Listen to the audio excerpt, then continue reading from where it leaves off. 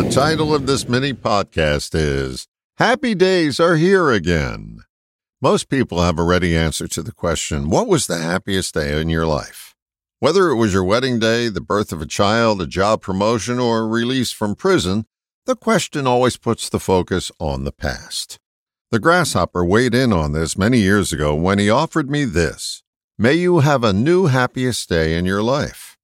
Our thinking seems to run counter to this well-intentioned wish. We as a species seem to shut down our possibilities when we reach a certain level. This is quite evident in sales. Efficient sales organizations issue quotas to their salespeople, daily, weekly, monthly, yearly.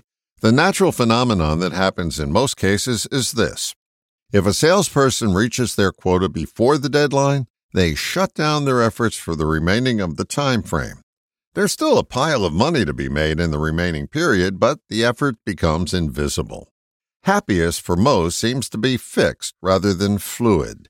It seems the underlying belief is that I couldn't possibly exceed the happiness that past moment produced. Add to that the fear of diminishing that moment by having a better one. What would people think of me if I judged this moment more happy than the traditional ones most people hold on to? Happiest will have trouble reinventing itself if we keep it married to the past.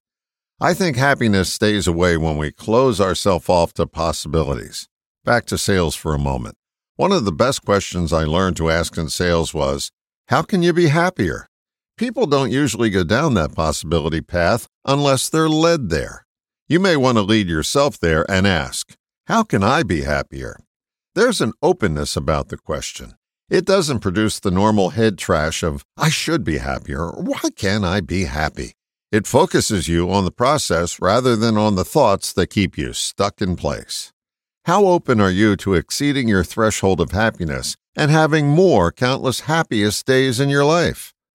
You can start the process now by asking yourself, how can I be happier? And for extra credit, strike up the band and sing, Happy days are here again. All the best, John.